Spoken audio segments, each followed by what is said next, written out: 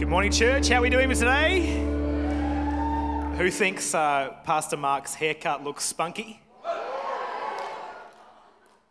I turned to Pastor Michelle, I said, he looks spunky with that haircut. He looks like a man ready to go on holidays, so that's good. I might get your cut before the turn of the year. We'll see how we go. Hey, who's ready for the last Sunday of the year? Can you believe it? Is it crazy? So it's great to be here. I want to read to you, start off this morning before I jump into my message title. I want to read to you from John chapter 21, verses 3 to 12. John 21, verses 3 to 12. Let's read this together. It says, Simon Peter announced, I'm going fishing. Who's planning on doing some fishing over the Christmas holidays? Anybody? Yeah, you people need prayer. Fishing is the worst. The rest of them replied, we're going with you. They went out and got in the boat, and they caught nothing that night. When the sun came up, Jesus was standing on the beach, but they didn't recognize him. Jesus spoke to them, good morning. Did you catch anything for breakfast? And they answered, no. He said, throw the net off the right side of the boat and see what happens. They did what he said, and all of a sudden, there were so many fish in it, but they weren't strong enough to pull it in. Then a disciple Jesus loved said to Peter, it's the master. When Simon Peter realized that it was the master, he threw on some clothes, for he was stripped for work, and dove into the sea. The other disciples came in by boat, and they weren't far from land, a few hundred yards or so, pulling along the net full of fish. When they got out of the boat, they saw a fire laid with fish and bread cooking on it, and Jesus said, bring some of the fish you've just caught. So Simon Peter joined them and pulled the net to shore, 153 big fish. And even with all of those fish, the net didn't rip. And Jesus said, breakfast is ready. And not one of the disciples dared ask, who are you? For they knew it was the master. What a great story. I'm going to pray and we're going to get into the word today. Father, we thank you today for your word. We thank you that your word, it carries power. Your word, it carries authority. It changes us. It shapes us. It molds us. So today, as the people of God, we come together under your word and we say, Lord, would you speak to us today?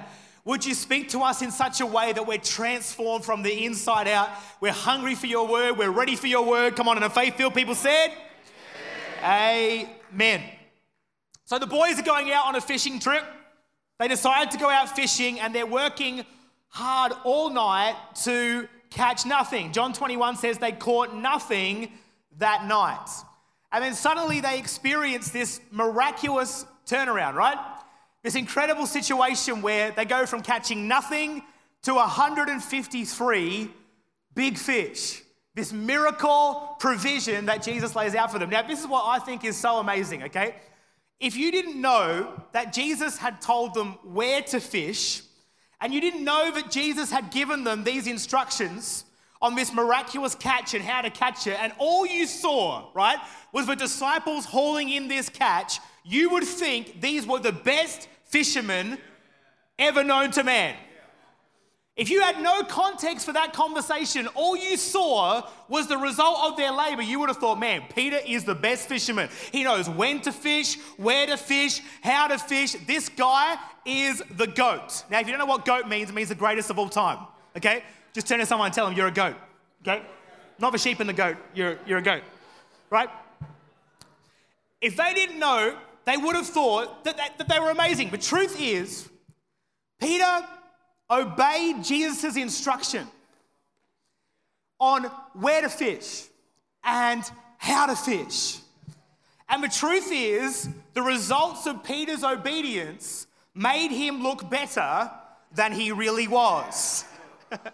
Because the truth is, the outcomes of obedience will actually make you look better than you really are. They'll make you look smarter than you are, more strategic than you really are, more talented than you really are. See, we can make the mistake sometimes of thinking that when people are used by God in a great way, it's because they're talented, they're smart, they're strategic, or they're successful. But this is what I've found to be true in my life and eaten of in my own world, right? Obedience makes you look better than you really are. Obedience makes you look smarter than you really are. Now, Peter didn't know where to fish. He wasn't smart, but obedience made him look smart. Peter wasn't all that talented when it came to fishing, but obedience to the word of the Lord made him look talented. See, the fruit of obedience in your life will actually make you look far better than you actually are.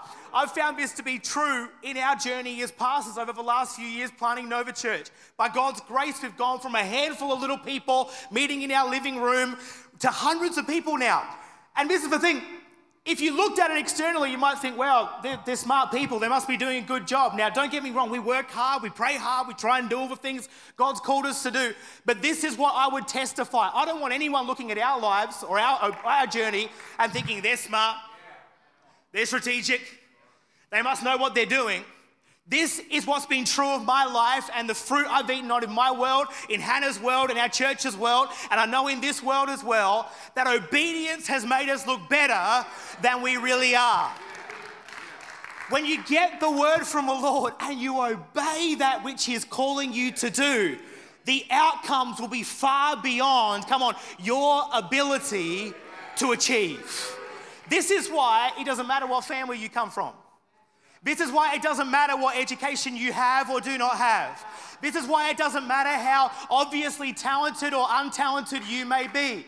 When I survey Scripture, I do not see one common amount of education, one common race, one common family, one common background. There is one commonality that I see all through Scripture in those who are used by the Lord. Obedience to God. Obedience to God. So my heart and my life, and I pray your heart and your life would be this. We don't need to be the best. We don't need to know it all. We don't need to be the most strategic. We just need to be obedient. Some of you are asking this question heading into next year, the turn of the year. You know, what's going to happen come March and the transition and everything that's going to happen? This is what I can promise you is going to happen.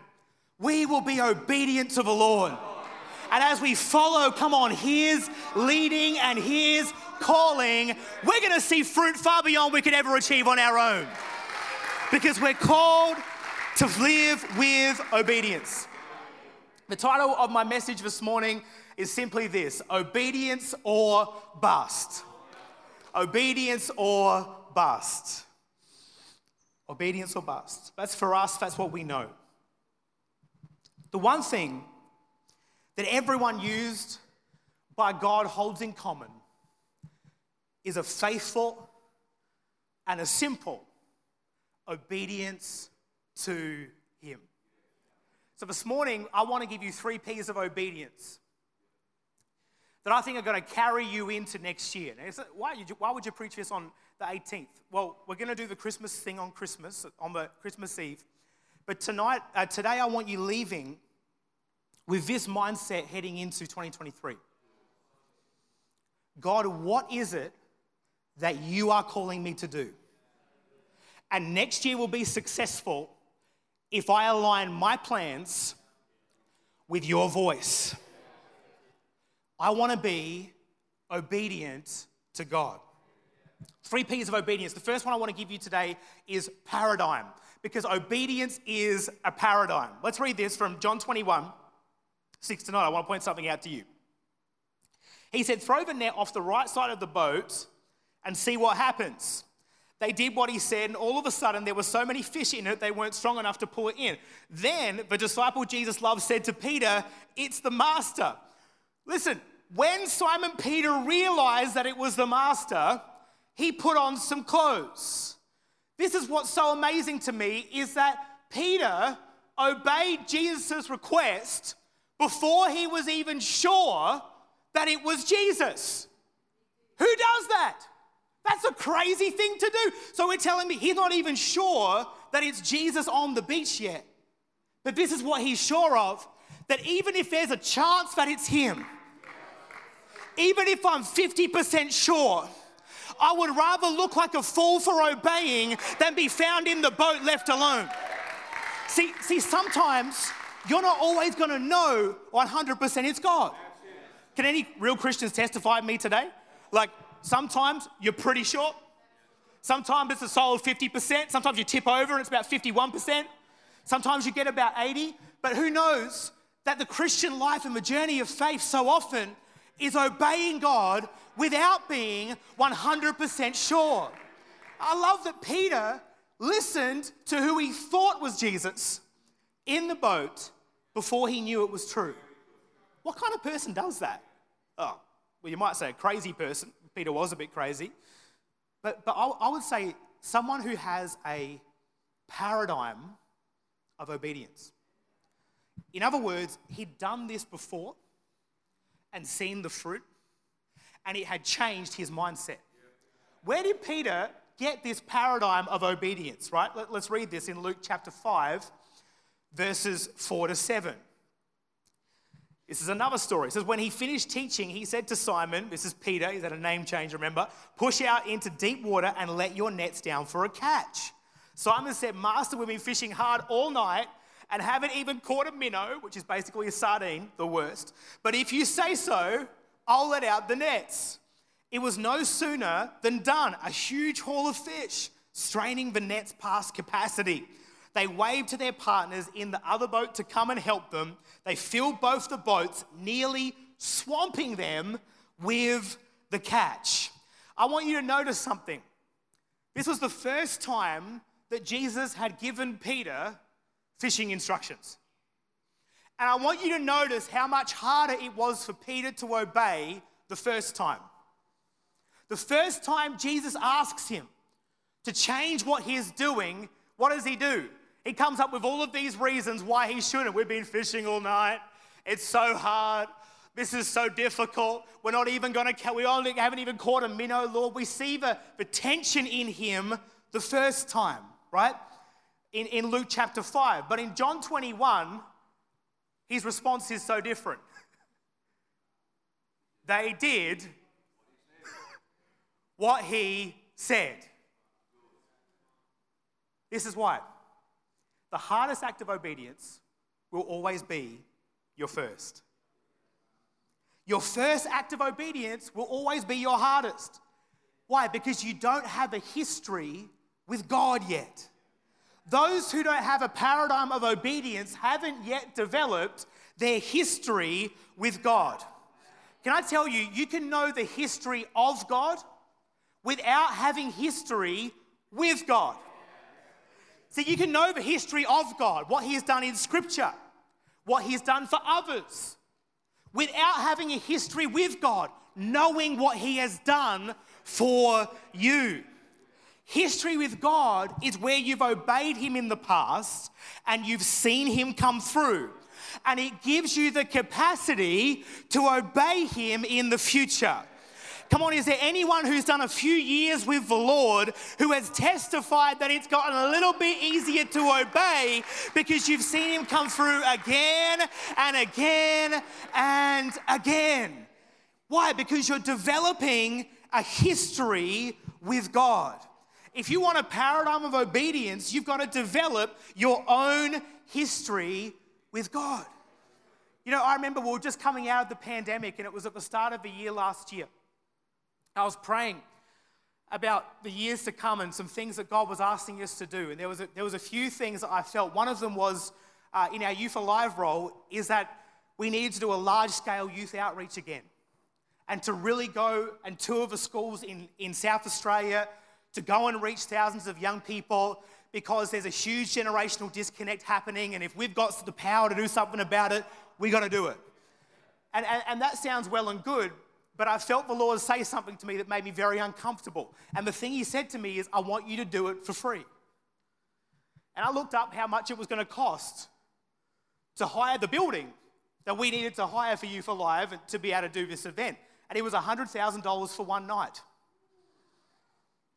Coming out of COVID, where you're not meant to be filling big buildings yet. And I remember in the prayer time just going to the Lord, wow. Nope, don't know if I can do that. But as I'm praying and seeking the Lord, I just remember the faith just clicked in. I said, you know what, God, if you're asking us to do it, then we can do it. And so we just started to declare this and pray this and speak this around the city. And we raised $100,000 and we put that night on for free for 2,500 young people, 500 decisions for Christ in one night with no barrier, right? Now, here's the reason I tell that story. And I could tell the story of our miracle building in the city that we can't afford, but God came through and has supernaturally provided the provision and the finance, come on, for a 4-year-old church to move into its own building. And I've had people ask me, how do you get faith for that? I'll tell you something. I have a history with God in this area. That's how. I remember when I was a youth pastor in Murray Bridge, coming off of this youth camp. And it was our best youth camp ever. We'd had all these kids filled with the Holy Spirit, baptized in the Holy Spirit, getting saved, on fire for God.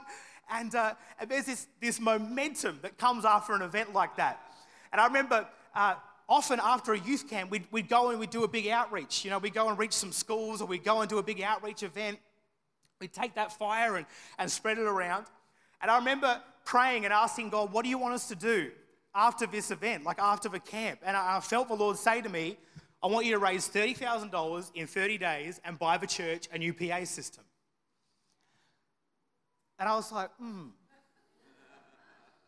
Like, in case you don't know, Murray Bridge is not like, you know, like the kids coming to our youth weren't balling. Like, mum and dad weren't sending them with a couple of $100 to youth, you know what I mean? 10 cents tops. And so I'm like, I don't know if we can do this. But I felt the Lord say to me, do it, and sow it as a seed for future revival in the church in Murray Bridge. And I remember we gathered there before the last session of camp, and I got all the youth leaders together, and I said, guys, you ready to hear what we're going to do? And they're like, yeah. They're getting pumped. They're getting ready for this big outreach, and now, yeah, we're so excited. Come on. And I go, we're going to raise $30,000 in 30 days, and we're going to give it to the church. And you know that look that everyone gives you where they're trying to be nice, but they think you're a total idiot? That was the look. It was... I'll tell you something. In those 30 days, we mowed just about every lawn in Murray Bridge. We washed every Holden Commodore. Come on. And we raised $30,000 and we handed that check to our church on a Sunday morning. And, you know, I think back all those years ago, and this is what I realized. Without knowing it, I was developing a history with God that would enable me to be able to obey Him for the miraculous in the future. See, we've got to develop a paradigm of obedience by saying yes to the Lord step by step, and it will increase our capacity to be obedient in the future. Come on, for us, it's obedience or bust. It's obedience or it's nothing. But the second P I want to give you today is this, is position, because obedience positions you. It positions you. I love this in the story. It goes on in John 21 verse 6. He said, throw the net off the right side of the boat and see what happens. The first thing that Jesus said to Peter is, I want you to change your position. I want you to change your position from one side of the boat to the other side of the boat. Now, I was thinking to myself, this must have been a big fishing boat. And so I was going and studying the size of this boat, and I found out it was about 2 meters wide. So you just think about how stupid this looks. So Peter, he's got his net over here, and Jesus says, hey, if you want to catch a huge haul, just put it over here.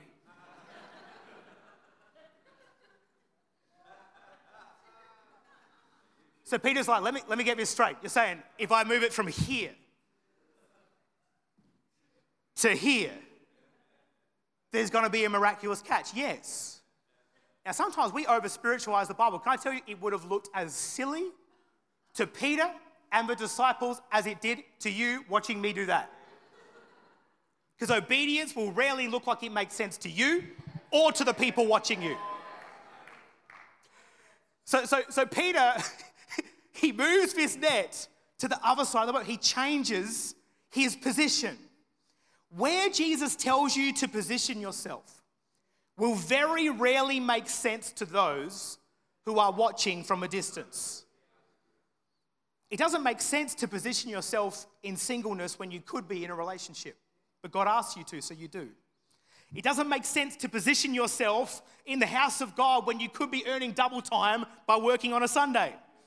It doesn't make sense, come on, to get your kids up early and bring them to the house of the Lord, even though it's such a pain And you'd rather sleep in, but you do it because you're going to raise a godly family. It doesn't make sense. But when you've got obedience on the inside of you, it doesn't matter how it looks.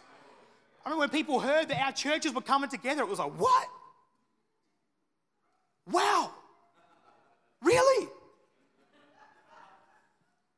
And I love that reaction. Do you know why? Because obedience makes it look sense from a distance. But when God is in the middle of it, come on, you have such a confidence and a joy and an energy and a faith because you go, yeah, I know, come on, that God's in this. Let me tell you something. If you obey God based on how much sense it makes to you or how much sense it makes to others, you will never obey God. It looked like Jesus was positioning Peter at the wrong place at the wrong time. But I love how when Peter obeyed God, the wrong place became the right place and the wrong time became the right time. It shouldn't have worked, but obedience positioned Peter to be at the right place at the right time. Obedience will position you to be at the right place at the right time. And you know what? People will say things to you like this, oh, you're just really lucky. Oh, that stuff just happens to you. People who didn't know any better would have thought, oh, Peter's just so lucky, you know. That stuff just happens to Peter. Peter's Mr. Fluke, you know. Peter was just at the right place at the right time, and that's why he caught that many fish. But can I tell you, when you start obeying God, people who don't know any better will start saying things like, oh, you're just lucky. That stuff just happens to you. You know what? It was a fluke. You were just at the right place at the right time, and you'll say, no, you don't understand. You nearly got it. It's just obedience to God made it the right place and the right time. I'm not smart enough to be at the right place at the right time, but I'm smart enough, come on, to hear the voice of God, and He will position me to be at the right place at the right time. You know, really early on, when our youth ministry started growing in Murray Bridge and we started getting speaking invitations around the country, there was a few things that Hannah and I decided. The first one was this, is that we would never cancel a speaking invitation to a smaller church because a bigger, more influential church asked us to come on the same day. Because that's something called integrity. And so we made this decision, and I remember there was a youth camp that had asked me to come and speak, and it was maybe a year ahead of time. What's really funny is the country churches are far more organised than the city churches. They always book you real far ahead. And I remember saying yes, and it was just a little camp in Bendigo. And, you know, it was nothing fancy, but we knew we were called to be there. God asked us to minister to these young people, and we love the next generation. And I don't care if there's 10 kids in that room, 20 kids, 30 kids in that room. Those kids are worth investing in because we know who they're going to grow to be. I love how the wise man, if you want a little Christmas spin here, gave these extravagantly expensive gifts to a kid because they saw the value of investing in the next generation of leadership. Anyway, so we were on our way to do this camp, and it was about maybe 5 or 6 weeks out, and I got a phone call from a church, a really significant church in our nation, who asked me to speak at their youth camp. And on the phone, they asked me to speak, and I was like, wow, this is a really big opportunity. I feel really honoured to get to do this. And then I looked at the date, and I saw youth camp in Bendigo. And I was like, I'll get back to you. And I put the phone down. I said to Hannah, I was like, oh, I don't know if I can say no. And she's like, what did God say? I'm like, yeah, I know. So I called Pastor Cameron Bennett. He's going to be here in January. And I said, you know, I'm just double checking this is the right thing, right? And yeah, you know what God said? Yeah, it's true. So I called him up. I said, hey, just so, I didn't say obedience is always easy, right? And so I called him up. I said, hey, really sorry, can't do it. I'm speaking in Bendigo. And they were like, really? But no one ever says no to us. And I was like, oh, sorry, bye. And so we go to this camp, and I'm ministering at the camp, and it was a great time. And then halfway through the camp, something unexpected happened. That was that the senior pastor passed away halfway through the camp. And so I was there, and I said to the eldership, I said to the team, I said, I I'm meant to be speaking Sunday morning. It's totally fine. I'm just happy to come and sit and support. If you want your team to take care of it, please don't feel obliged to have me do whatever. This is such a sensitive time, and I understand just here to support. And they said, no, we want you to speak. And so I had this message prepared, and I was like, well, I can't preach that. So I was up all night trying to write a message. And so the Sunday morning comes, and the whole church is there, and everyone's just looking at me like, what are you going to say? And I preached this message called, No Matter What Happens, We Win. And I was talking about how their senior pastor won the race. So this wasn't a loss, it was a victory. And it was such an encouraging time. There was all these different emotions going on. But I remember the elders came up to me afterwards and they said, we don't know what we would have done if you hadn't been here. And that was another time of building my history with God that says, God, I will obey you even when it doesn't make sense. Because God, that obedience put me in the right place at the right time with the right people who needed it the most. Come on, for us, it's got to be this. God, obedience or bust. It will position you to be exactly where you need to be. The third P I want to give you today is provision. Because obedience releases provision. I love this story, John 21 verse 5. Jesus spoke to them, good morning. Did you catch anything for breakfast? He knew the answer. By the way, when Jesus asks you a question, it's never because he doesn't know the answer. Now there's a few really tricky things about this. First one is that Peter went fishing for breakfast. I mean, eating fish is bad enough at any time of the day, but breakfast is, that's terrible. Come on, bacon and eggs over fish any day of the week. Come on, who's with me, right? So it's already tough. And I think about this, they've been fishing all night just for breakfast. Like I struggle, if that toast takes more than 2 minutes, I'm in struggle town. These boys were up all night fishing for breakfast. And I love that his own efforts couldn't even get him enough for breakfast. But obedience brought in so many fish that the whole town could have had breakfast if they wanted to. He'd been working all night in his own effort to catch fish, and it had been unsuccessful. Why? Because there was no provision for his own efforts. But the moment Peter obeyed Jesus, he encountered the supernatural provision of God, and his nets were filled with more than what he needed. I want you to catch this today. There was more provision in one act of obedience than an entire night of his own efforts. And someone needs to hear this today. You're trying to figure out, join the dots for how you're going to get the income coming in next year. You're trying to join the dots of how you're going to make it work and how everything's going to work out. Can you feed the kids? Will you have enough to pay the rent? Can I tell you, be obedient to God, because there is more provision in one act of obedience than a lifetime of your own efforts. Stay connected to the will of God. By the way, this isn't a tithing message, but that's why I tithe, because I can't afford not to. Because I want to be in the will of God and putting Him first. But this is where some people make the mistake of thinking that if they obey God, well, they're going to have to do nothing. We've got a lot of young adults in our church, and we have so many funny conversations. So many.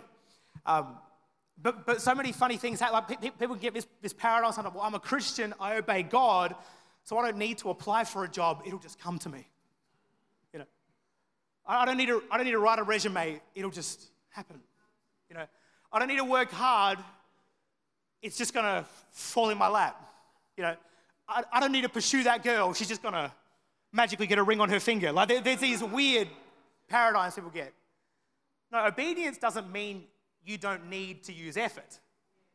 It just means that your efforts are going in the right place and the right direction. I love that Peter still had to make sure those nets were ready for the catch. I love that he still had to use his own muscles to pull that net out of the water. The fish didn't levitate out of the water and float over to breakfast and cook themselves. No, he had to use his effort to take hold of the provision God had for him.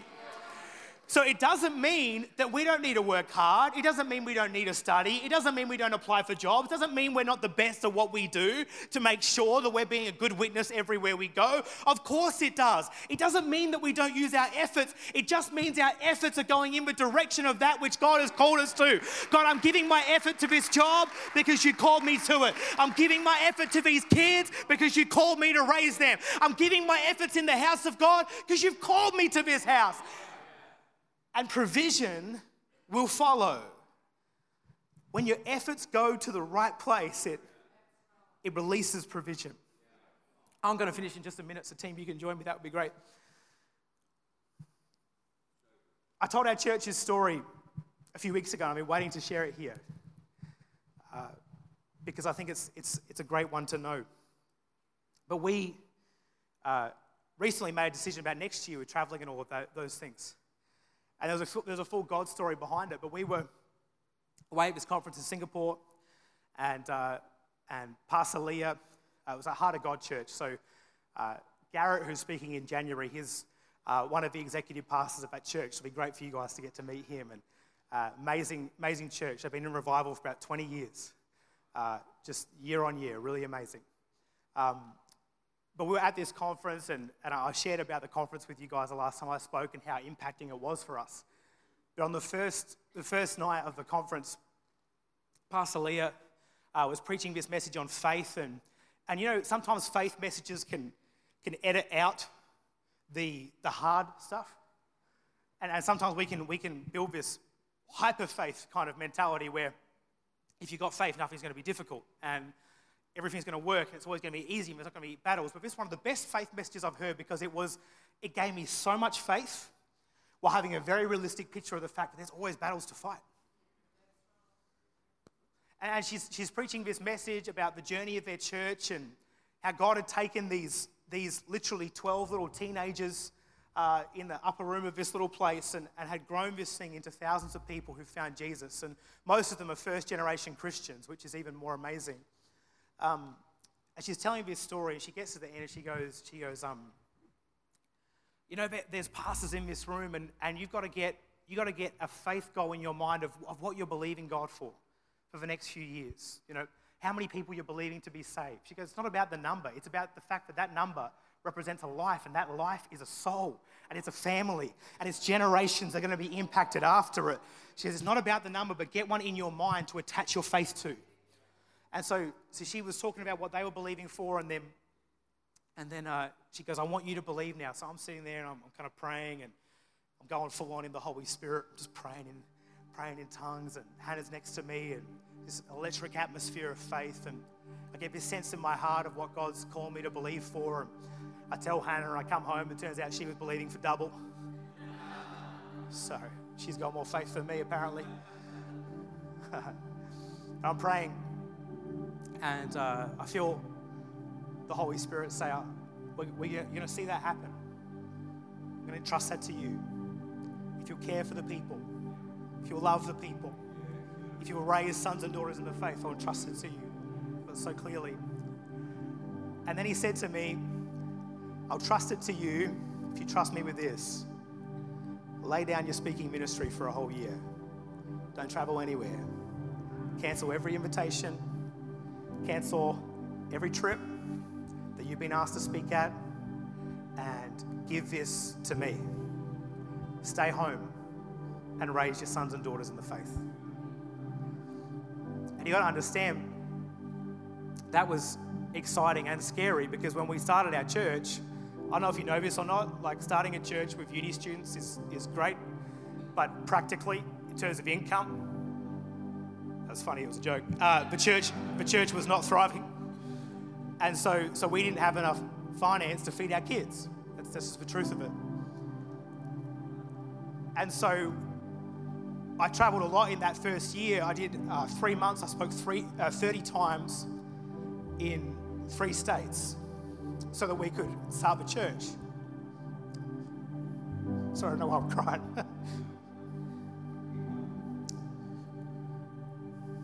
And we gave all of that to the church, and we really, it cost us everything. has been our way of providing for our family these last few years. And so I knew it was, God, I don't care about speaking in impressive places. No, that's not the hard part. It was, I'm trusting you with our finances. And I knew what that would mean. And so I said, yeah, God, I said to Hannah, we went back to the hotel room, I said, if this is what you're calling us to do, then we'll do it. So we prayed about it and we said, God, this is a pretty big decision, so we're going to ask you for a second confirmation. So we prayed the next morning before the session, and we went into the conference the next day, and we hadn't told anyone what we were planning on doing or what we were feeling in our heart. And Pastor Howe, Pastor Leah's husband, gets up and he shares this message, and about halfway through he says, you know, there's these pastors, you're here, your church is at about 300 people, and you're traveling everywhere at the moment. And God says it's time for you to stay home. Stay home. And I said, me and Hannah just looked at each other and just, okay. Okay. And so we thought, that's it. So we made the decision, and we sent emails out to everyone that we were booked in to be at. Said, hey, we're so sorry we can't make it. God's spoken to us. We're staying home. So the only ones who's hearing us speak next year is this church right here and the one in the city, which is cool.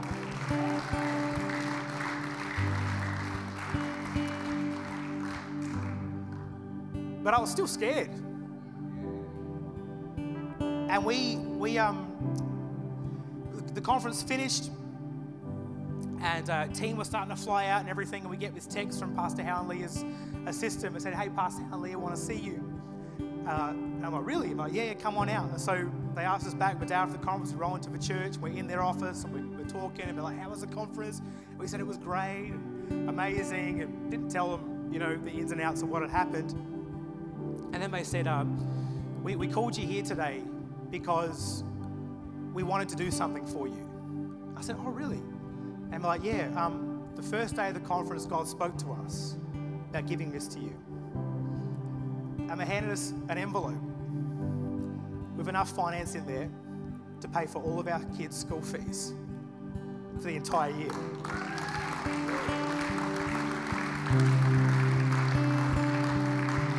And I was just a mess. I mean, I was like weeping. There's tears everywhere. It's a puddle. We could have gone fishing in there, 153 fish.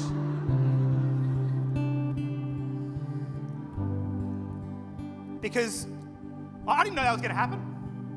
I said to Pastor Howe, I said, you're meant to go to conferences and they take your money. Not the other way round. They said, I know we do things differently here. We want to bless you. We believe in you. We believe in what you're doing. And we told them the story, and they're crying, and, you know. But obedience will release provision. You won't know how, and you won't know where, and you won't see it coming. But let me tell you, when you live your life, come on, with this conviction, that for us, it's obedience or bust. It's, God, what are you calling us to? We say yes. God, where are you sending us? We say yes. God, whether it makes sense to put it here or put it there, we say yes. Why? Because, God, we just want to live our lives, come on, in obedience to you. So come on, church, may our heart, come on, may our attitude, may our posture at the end of this year be to lay our lives down at the altar again and say, God, what are you calling me to do? How are you calling me to serve? Where are you calling me to give? What are you calling me to do in my life? I'll say yes, because I know that I want to have the paradigm of obedience. I got a history with you. You did it before, you'll do it again. God, I trust that you're going to position me in the right place at the right time. And God, I believe that as I do, you're going to provide for me.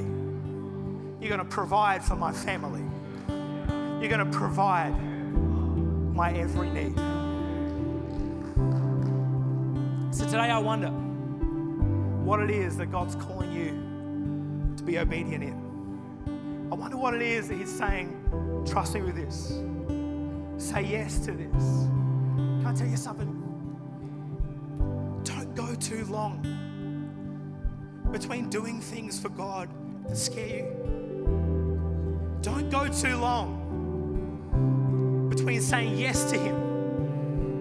Don't let your heart get dulled to the voice of the Holy Spirit. Ask Him again at the end of this year, Lord, what is it? I'll do it. I'll do it. Find me faithful. Find me faithful. You're not going to get to the end. He's going to say, well done, good and big pension servant. He's not going to say, well done, good and talented servant. He's not going to say, well done, good. Come on, he's just going to say, well done, good and faithful. Well done, good and well-educated servant. Well done, good and really nice outfit servant. He's just going to say, well done, good and faithful servant. Did you do what I asked you to do when I asked you to do it? And if you did, here it comes. Here it comes. So come on, all across this place. Come on, can we just stand to our feet today? And we're going to take a moment. And we're just going to ask the Lord to speak to us. We're going to ask the Holy Spirit on this Sunday, the 18th of December, our last Sunday morning service. We're going to ask Him, God, speak to me about next year. Speak to me about your will.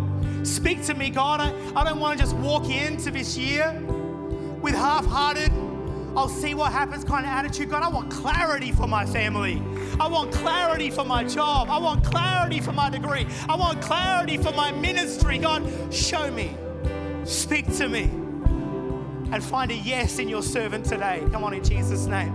Come on, if you feel comfortable today and you say, Lord, I want to hear from you. I want to get something from you, but I might be obedient to you. Come on, why don't you lift your hands to heaven? Come on, why don't you just do what I did at that conference there and just say, God, here it is. God, would you speak to me? God, would you show me? God, I open my heart up to you again. I want you to speak to me. I want you to speak to my heart. Show me the way. Show me what you're asking me to do. God, if it's been a while since I said yes, forgive me and let me say yes again. God, if it's been a while since I've stepped out in faith and taken a risk for you, then God, find that risk in me again. Come on today, right now. I want us to just begin to pray. Come on, all across this place, just begin to call upon the name of the Lord right now. And let's just begin to wait on Him in Jesus' name. That's it. Yeah. That's it. That's it. Oh, how we want you. Lord, how we need you to move in power. We need you, Jesus. We need you, Lord. Move again. We need you, Lord. We need you, Lord.